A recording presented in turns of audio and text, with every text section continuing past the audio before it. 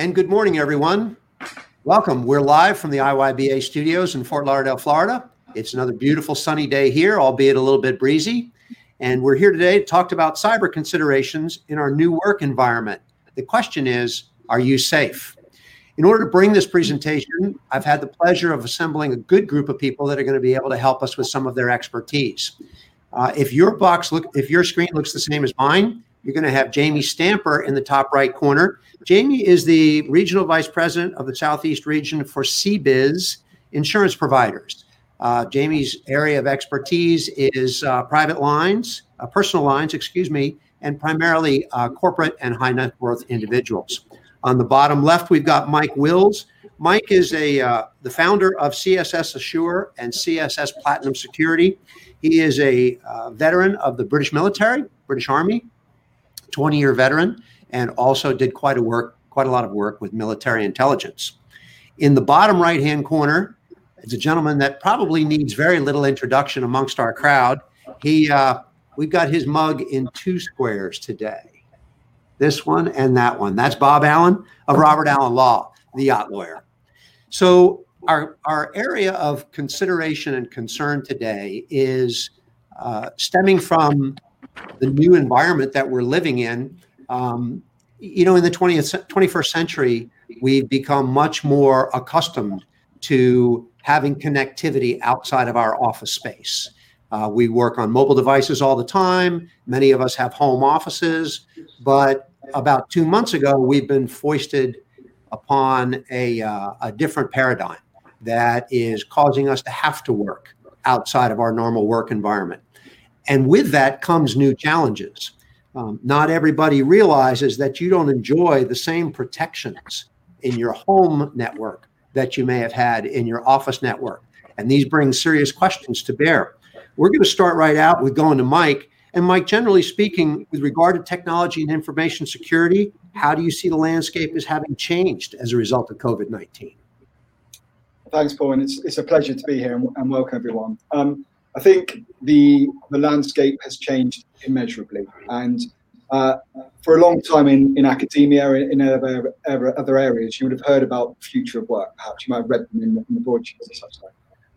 And that was something that was coming, but COVID-19 has brought this forward. It's been the catalyst, actually has changed the landscape where people, depending on where you were told, go home and if you can, work from there.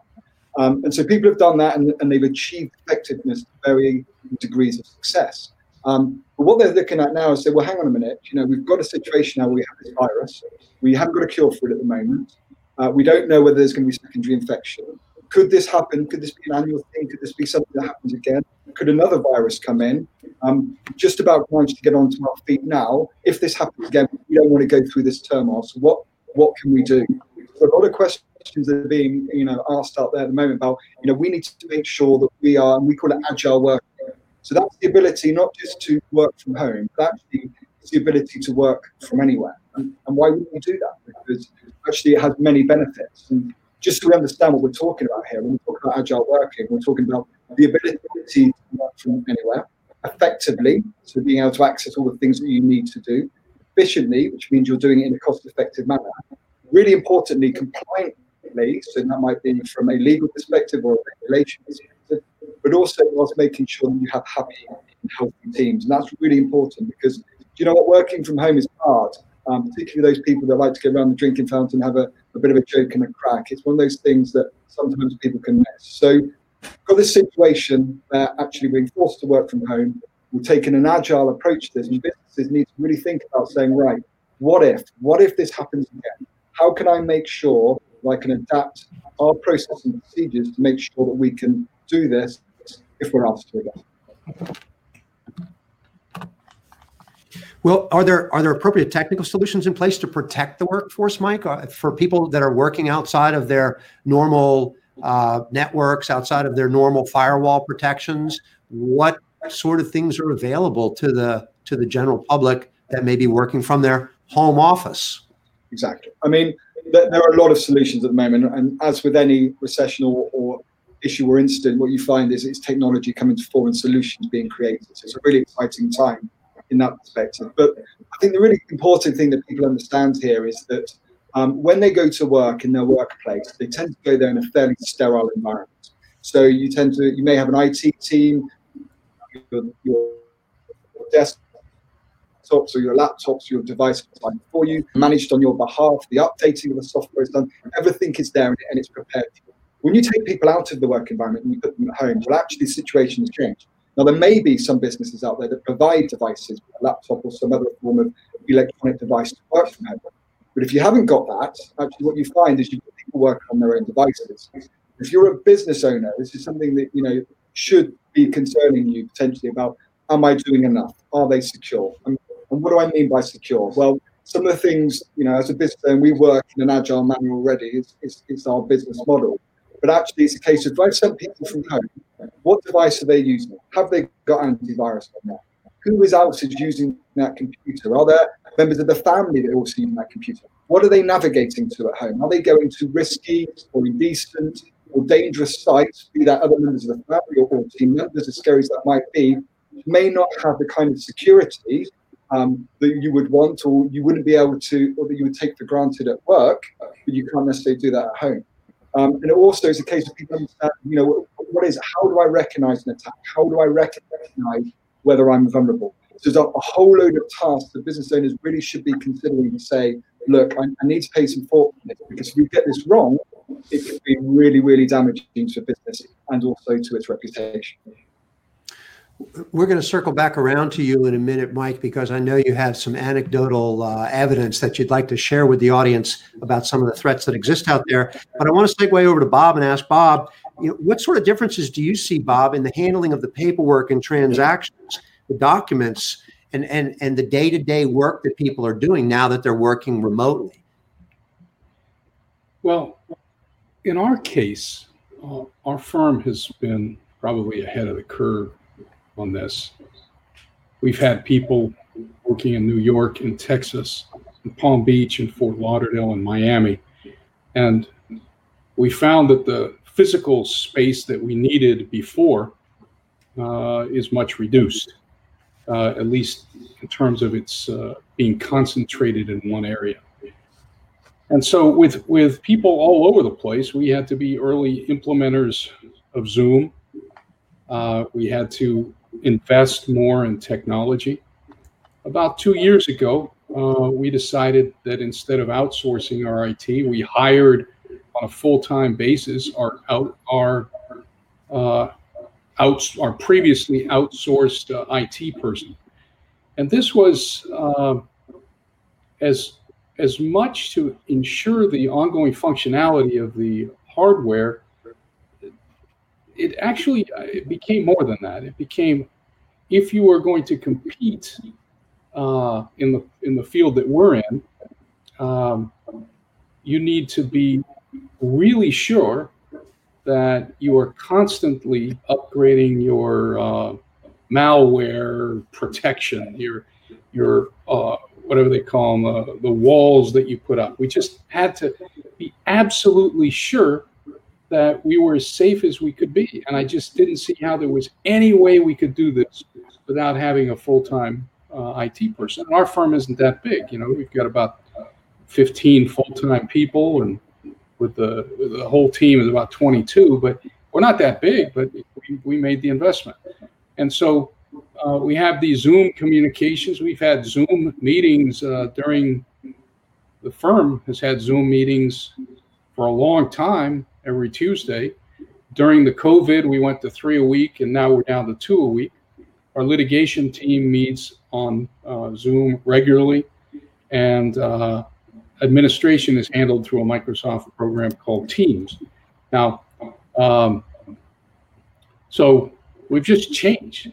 We've had to deal with the issue of notarizations. There was a recent change in law that allows remote, when we do deals, sometimes we might be in Monaco or someplace, and sometimes documents need to be notarized. Before, it was very important to make sure that you kept the notary in Monaco happy so that you didn't have to wait around 8 hours like everybody else did. But that's how we manage that. Now we can do notarizations.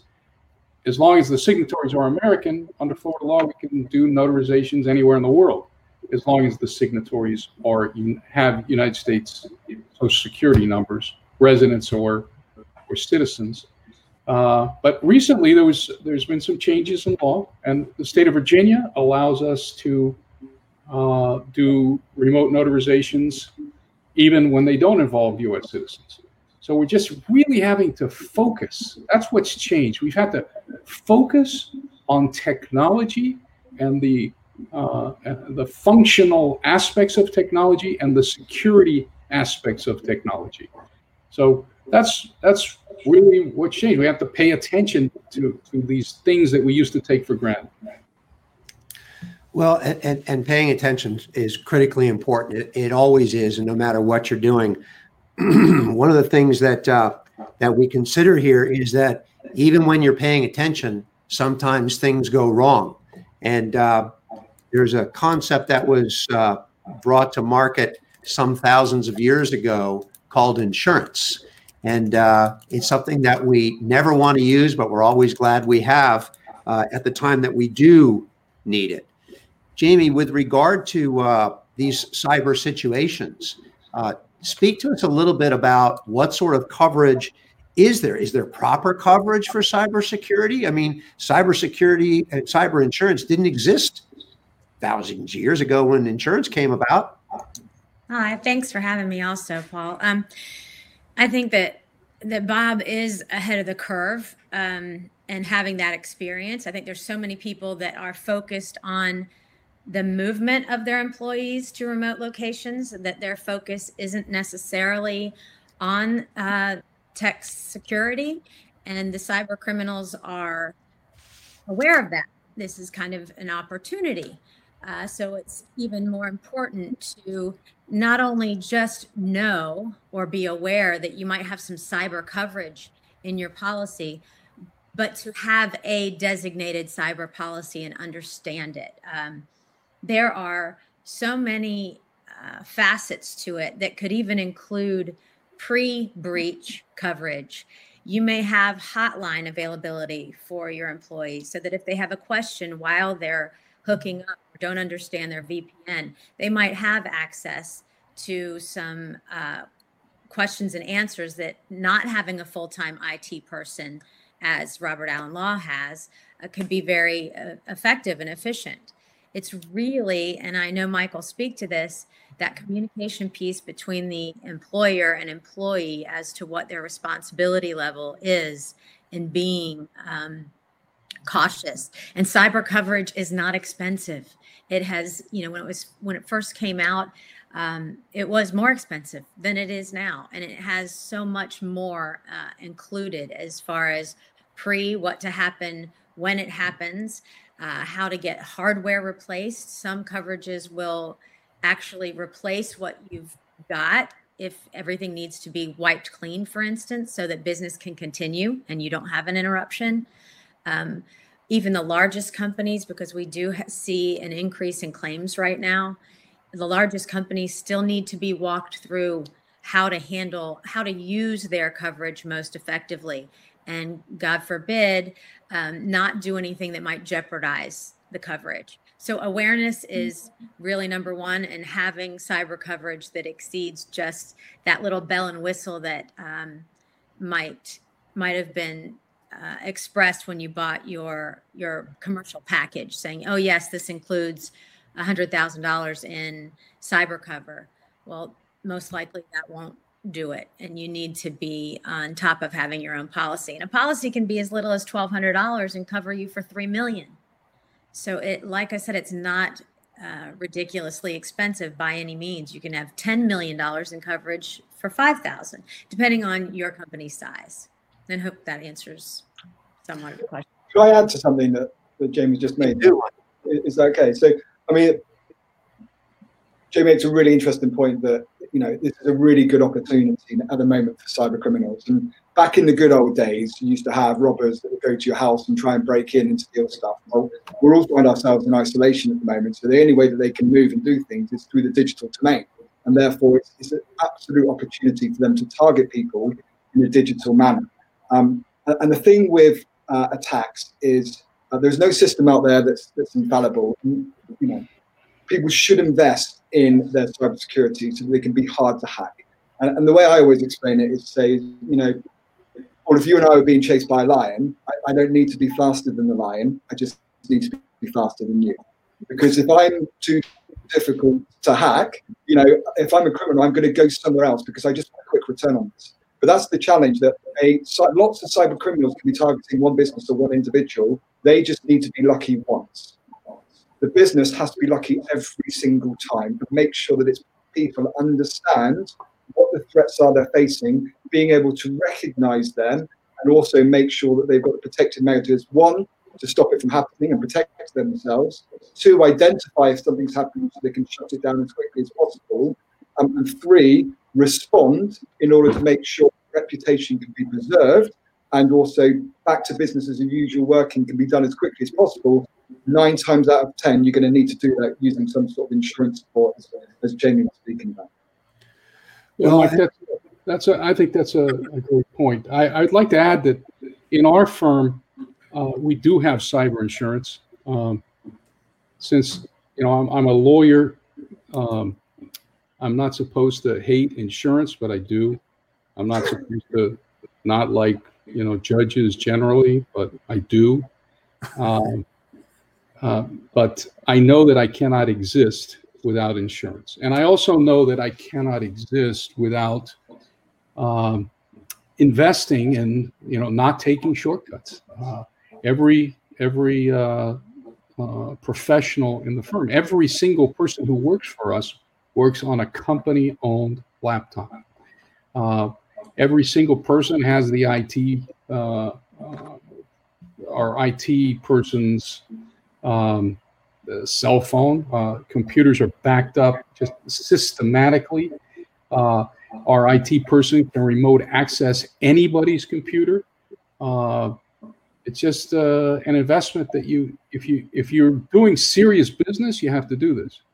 Now, both Jamie and Mike, I'm sure, have had this typical situation that we've seen. I've actually had it happen to clients, and I've heard of it happening to other people. I mean, just kind of witnessed it happening when emails that attach wire transfer instructions, or there's an email between a broker and a customer that says send $100,000, and then somehow there's an email that looks like it's from the right party but says, hey, we moved our account to Hong Kong.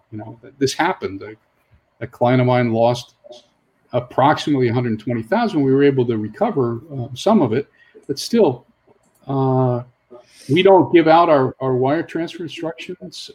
We give most of them, but for confirmation of the last 4 digits, somebody who knows your voice has to talk to you, and otherwise it doesn't happen. And we have to be careful with wires coming in and wires coming out.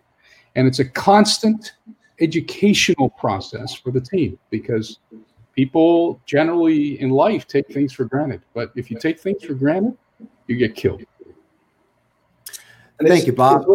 Jamie, we've got a good question in the chat box, but I want to step back here briefly to Mike, because yesterday, Mike, you and I were sharing a little bit of conversation about some of this as well. And one of the things that you brought to mind, it almost scared me. I mean, it's informative and it's very important that people know. But you made me aware of the fact that it's not just some 14-year-old kid in his grandfather's basement in Chicago who's after you for this stuff. There are minimal things that we all know to do, but tell us how sophisticated this is in this day and age. So, I mean, there's the whole spectrum of capabilities from the cyber perspective, but because of the nature of the industry with which we work in, and the high stakes and the money and wealth associated with it, it's an absolute target for criminality.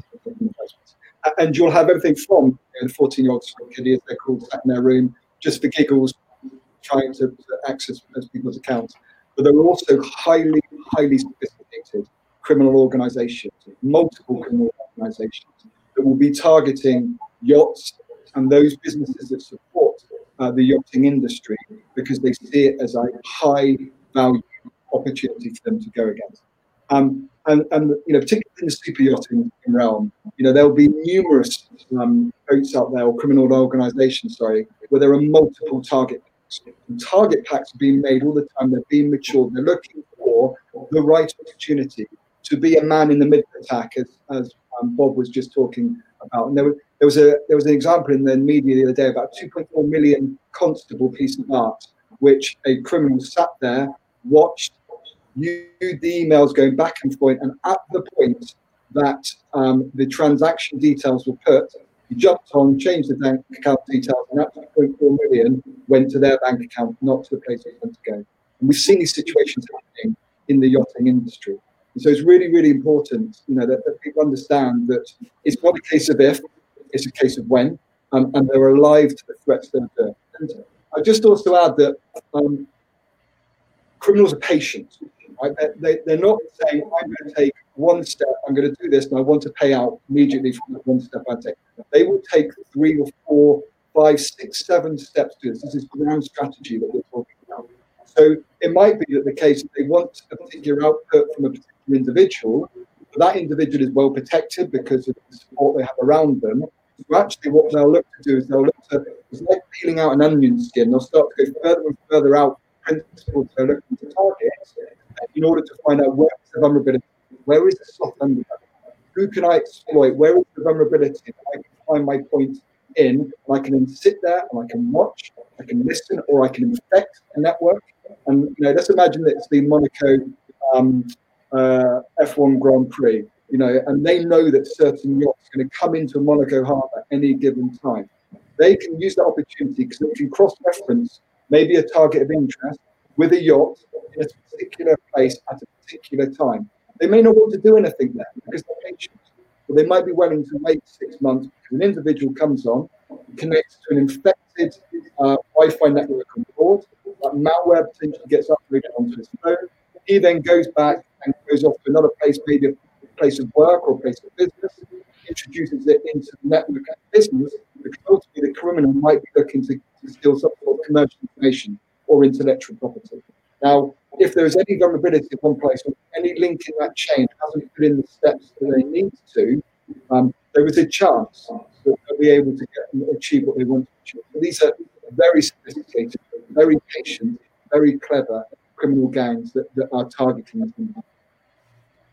Where is there any particular place where a lot of those are based, Mike? Is it Russia, Southeast Asia, South America, Topeka, Kansas?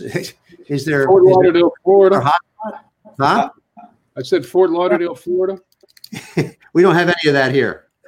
I mean, you've got the usual suspects where you would expect these kinds of criminality attacks to be coming from, but also, it can occur anywhere. And as Bob says, tongue in cheek, the criminal gangs are operating. They have hubs and all over the place.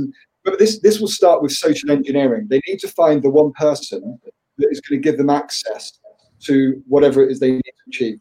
Emails, for instance, Office 365. If you've got an account and you're using that for your business, you can log into that through a web portal. If your details are compromised because your own personal security in terms of passwords are not good, I know you probably get Paul at iyba.org. I know your email address. If we can work out your password, I can get into your Office 365 account straight away. Now, we all trust Microsoft. We use the cloud, therefore it's secure. It's not secure. There are lots and lots of functionality within Microsoft Office 365 and other networking tools or management tools you can use.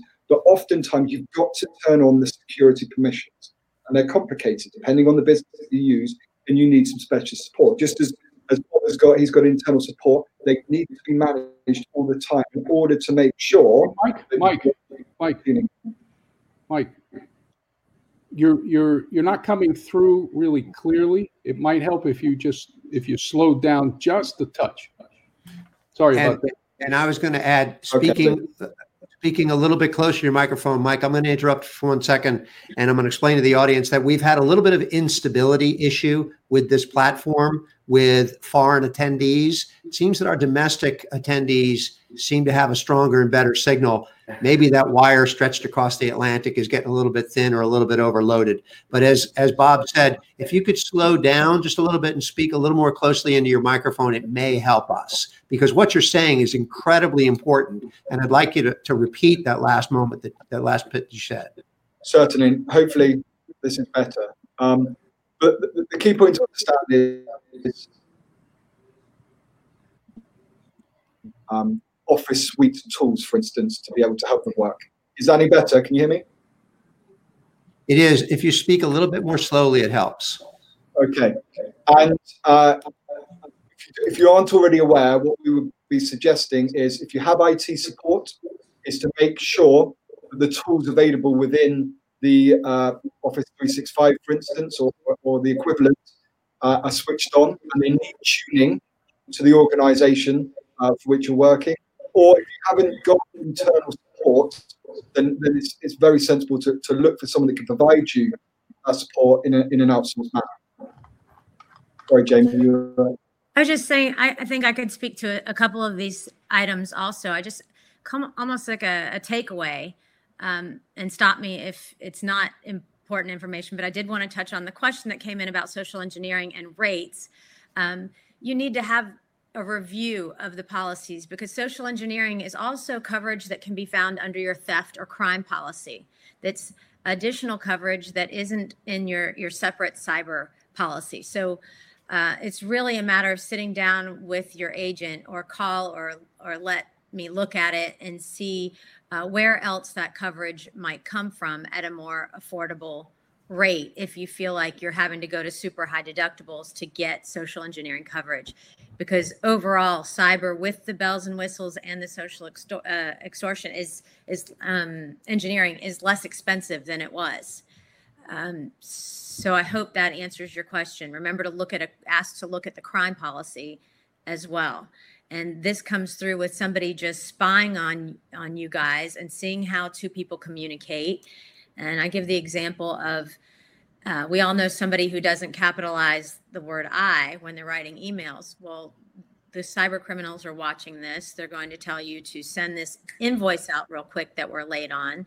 They write in the same manner with those under, the lowercase I, and you think for sure that's Beverly. Well, it isn't.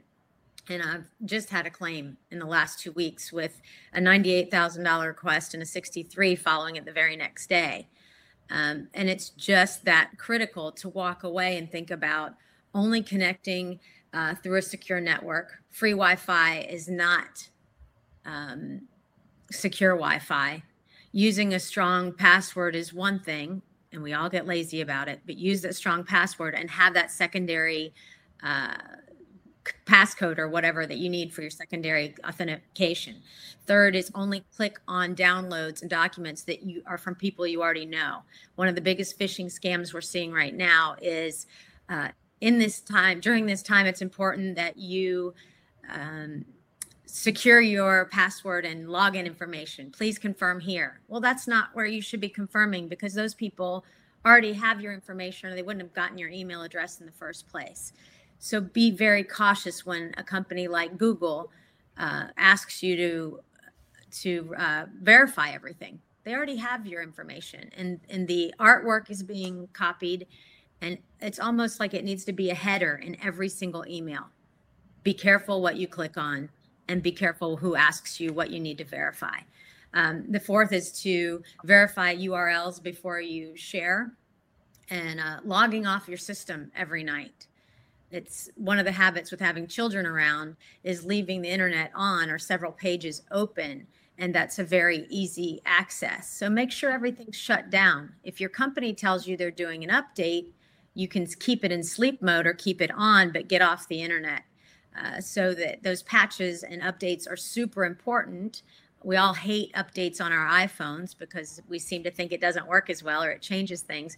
But what it's really doing is catching some kind of breach or opening that someone has found. So those updates are super important on a security level.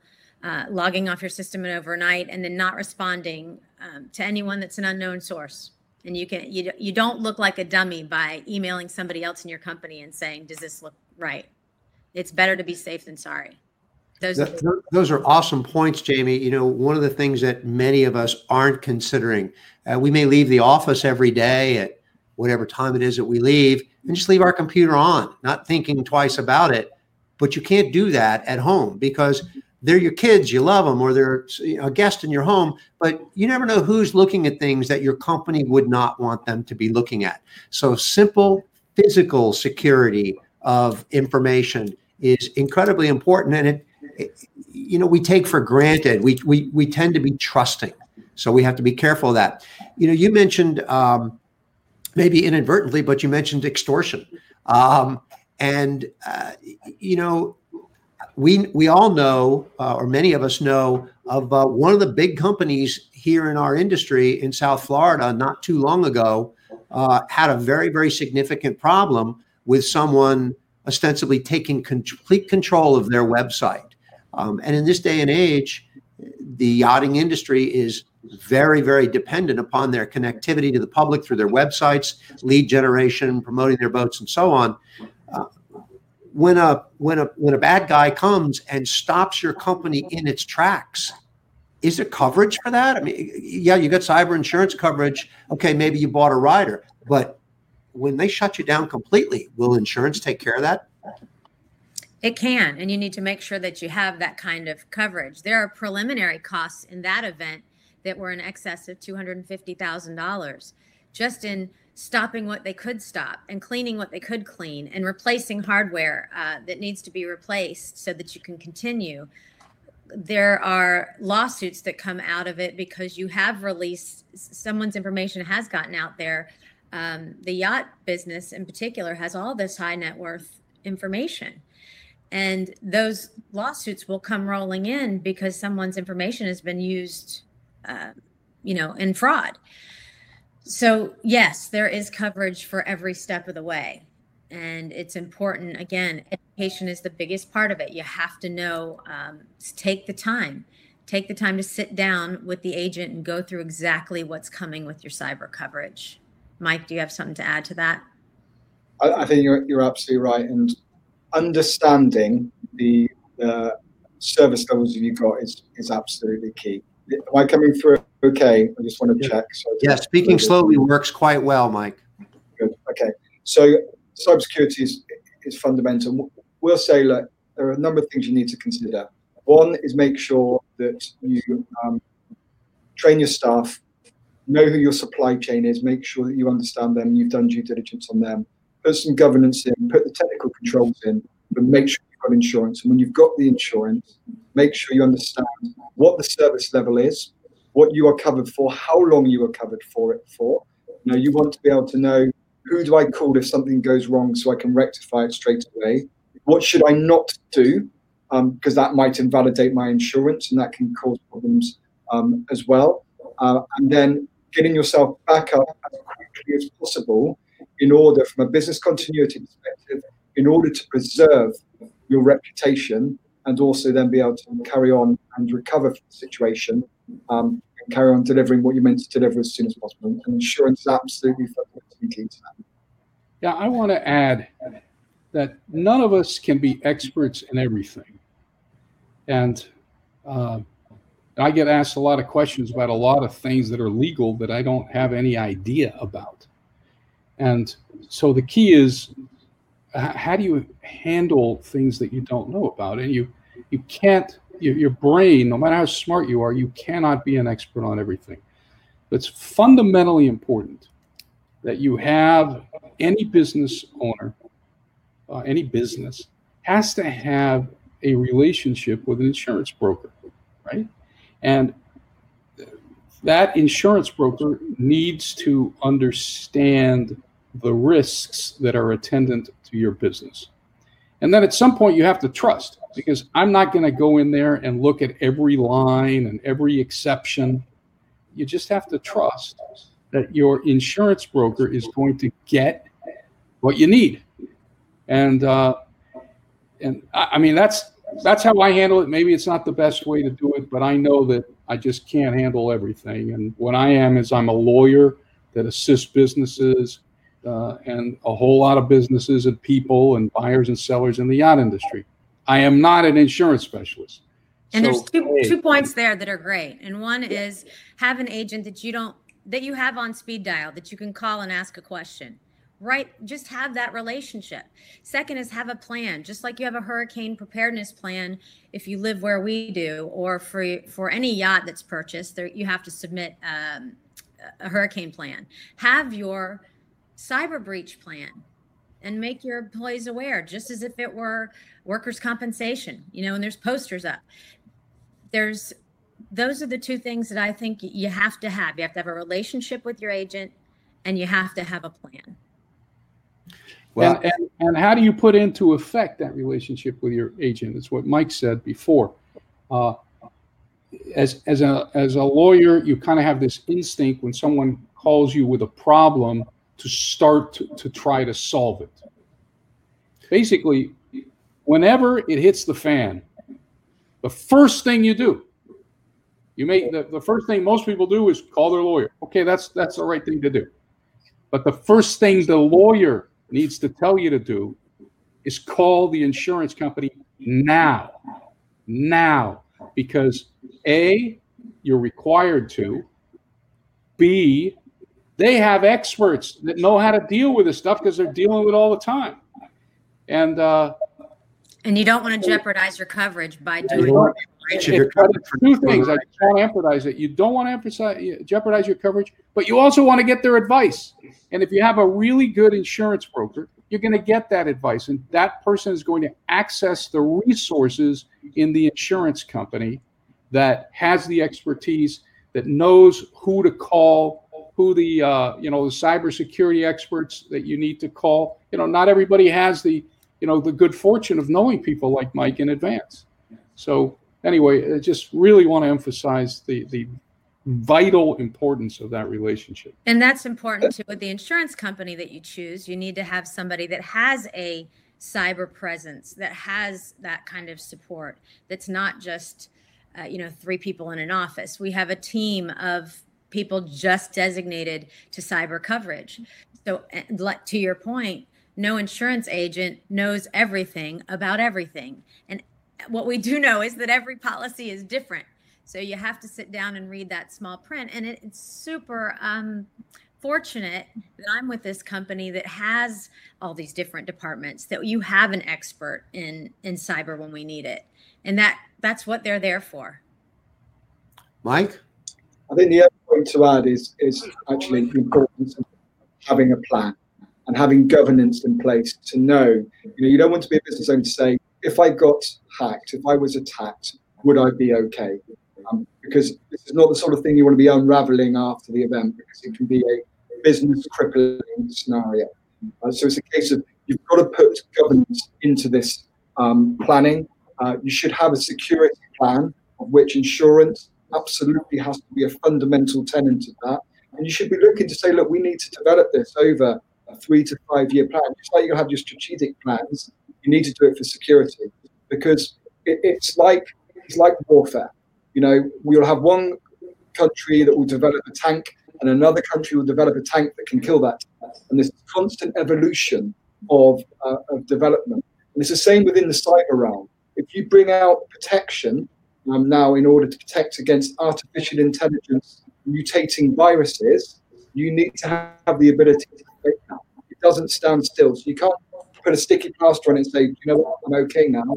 You've got to make this part of your fundamental, one of your core security tenets, to make sure you're constantly dealing with this, having a plan, knowing how to implement it, know you're covered by insurance, so that actually you're as prepared as can be. And it goes back to the point I made earlier.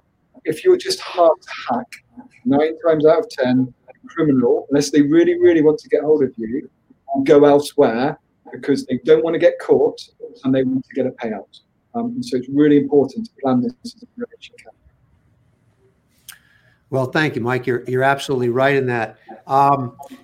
I wanted to just briefly touch. I knew that this was going to be a lively discussion. I knew that this was going to be an awesome panel that would be inspired by each other to bring points to bear. And I'm really happy about that. It makes for a great presentation.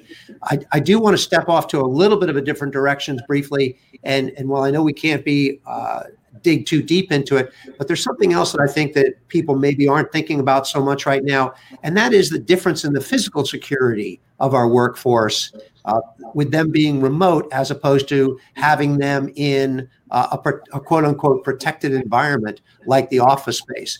Is there anything that Mike or Jamie, you'd like to just briefly touch on that maybe people aren't thinking about? Something that you need to, you need to think twice about this, about your physical security of your workforce and the physical security of the information that they're trusted with. Yeah, I like to break things down into steps. So if I was a business, I'm a business owner, what I would be saying is, Mike, come a little closer to the mic. There you go. So it's a big head in a camera.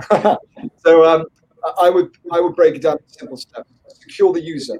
Okay, make sure the user, your team member, understands what they need to do. That comes through training. Secure the device. What is the device that they're using? Are you in a situation like Bob where you can provide a laptop to each of your staff members, or are you relying on your team to work on their own? If they're working on their own devices, you need to give guidance. You need to explain to them about passwords, software updating, making sure apps are updated, maybe having separate user accounts so that you're not using, if your work user account is separate to your personal browser using account where you might do your day-to-day activity, which is separate from your family's account, so that you know within that user account you're just dealing with your work-related stuff. Business owners might want to think about connections. How are you connecting securely to your business network? And Jamie's already mentioned the importance of virtual private networks. These are like encrypted tunnels that will enable data to be sent securely into your environment. And then you need to secure your network, and that takes specialist advice. Bob's already mentioned about firewalls and other anti-malware and quarantine tools which can detect malicious things that are already on the network, but also things that might be trying to get into the network, identifying it, quarantining it, and making sure that it doesn't come to pass. So there's a number of things that need to be done. And the last one I would just add is when it comes down to your productivity tools, be it Office, be it whatever, make sure that you switch on the security functionality and tune it to your system. And sometimes that takes specialist support, and you should look for support in the ability to be able to deliver. Jamie, is there anything briefly that you'd like to share with the audience? We're running short on time. Sure, just one, because all of those are exactly what you need to do from step one on, thinking about yourself first and then the device. But what I would also mention, just for those business owners or admin, is to consider a third-party penetration test. Our company, and there are probably other insurance companies that also offer this, I'm not sure, but I know ours does, where you can we can offer an activity where we will try to penetrate your system and see if we can get through, and then see how it was done, kind of analyze and work backwards as to what kind of cover you need based on that.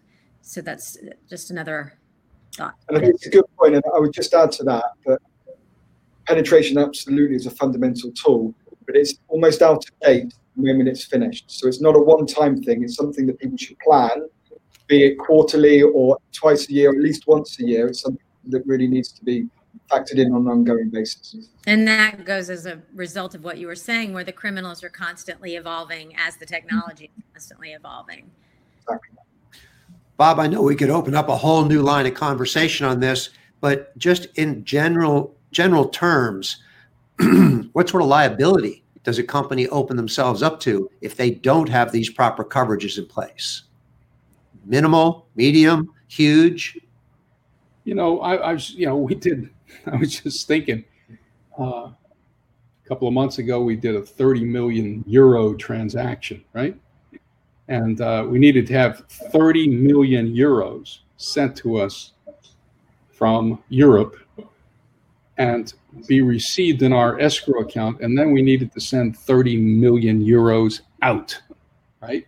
So I don't have 30 million in malpractice insurance. I don't have 30 million in cyber insurance. But I can tell you, if you screw up, I'm sure you expose yourself, because lawyers are like sharks, as everybody knows. They're like piranhas. And if you make a mistake, your duty, it's like a doctor. You can't go to the operating room to have your right leg cut off and have the guy cut off your left leg. You're dealing, other than doctors who deal with, people's lives, we deal with their life savings. We have to be extremely careful. And it's just a theme that we have to constantly hit on. And I know my IT person is on watching this seminar. So make sure we do those penetration tests regularly, Mark. And let's make sure that you talk to our insurance broker and get all the appropriate coverages in place.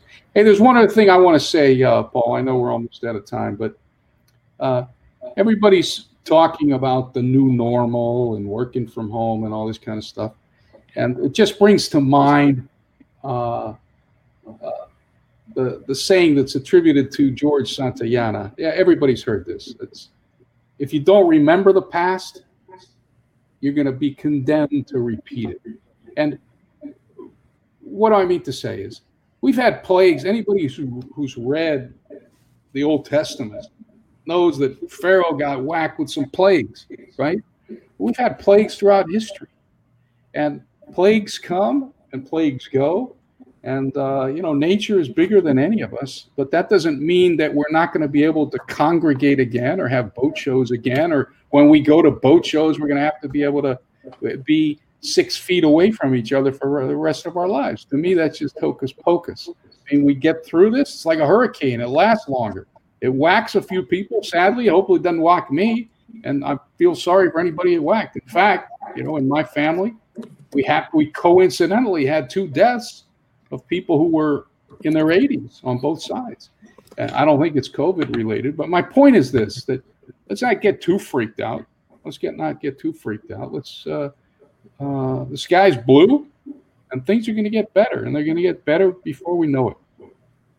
Well, and I think you're absolutely right, Bob. The only comment I would have for Mark is, as Mike said, you don't have to outswim all the piranhas. You just have to outswim the guy next to you. Let the piranhas get him.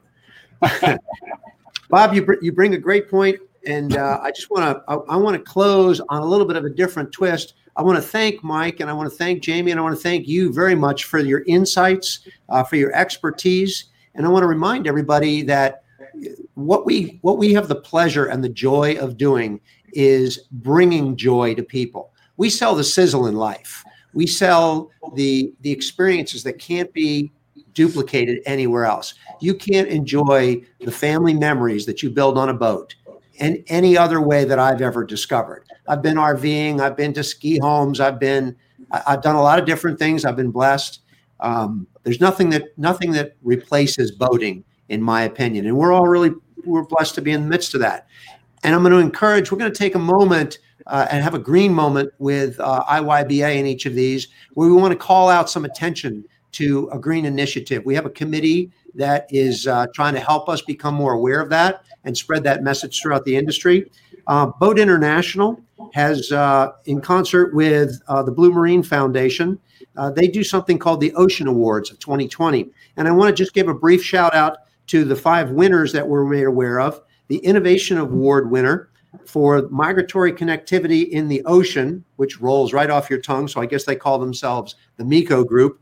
The MECO Group is a consortium of organizations and institutions that work together to pool data on marine animal migration, and they're winners of the 2020 Innovation Award. The Local Hero Award winner, which I think is awesome, goes to a small school called the Tava Haroa Primary School in French Polynesia. The students of this school, the pupils, are working to protect their homes, the Anna Atoll, from overfishing, and their efforts make them the winners of the Local Hero Award this year. The Public Awareness Award winner goes to Nekton. It's a research charity which plans to protect 30% of the Indian Ocean's waters by 2030. The Visionary Award winner goes to Andrew Sharpless, CEO of Oceana. Since its formation, Oceana has protected more than 11.5 million square kilometers of ocean and has been behind 225 changes in legislation to conserve the seas. And finally, the Science Award winner goes to Dr. Rainier Froisi for developing a computer program that measures stability and sustainability of fish stocks. It's incumbent upon all of us who enjoy this as a way of life to protect the environment in which we're able to operate. Thank you very much to all of our panelists. Thank you to our attendees. We really enjoy bringing these informative segments to you. Hopefully that we can bring more of them to you. And if you have great ideas for topics that you'd like to have covered, please share them with us, info@iyba.org. Mike, Jamie, Bob, thank you so much for your great attention today and your great input. Have a great day, everybody. Thank you. Great. Thank you. Thank you so much.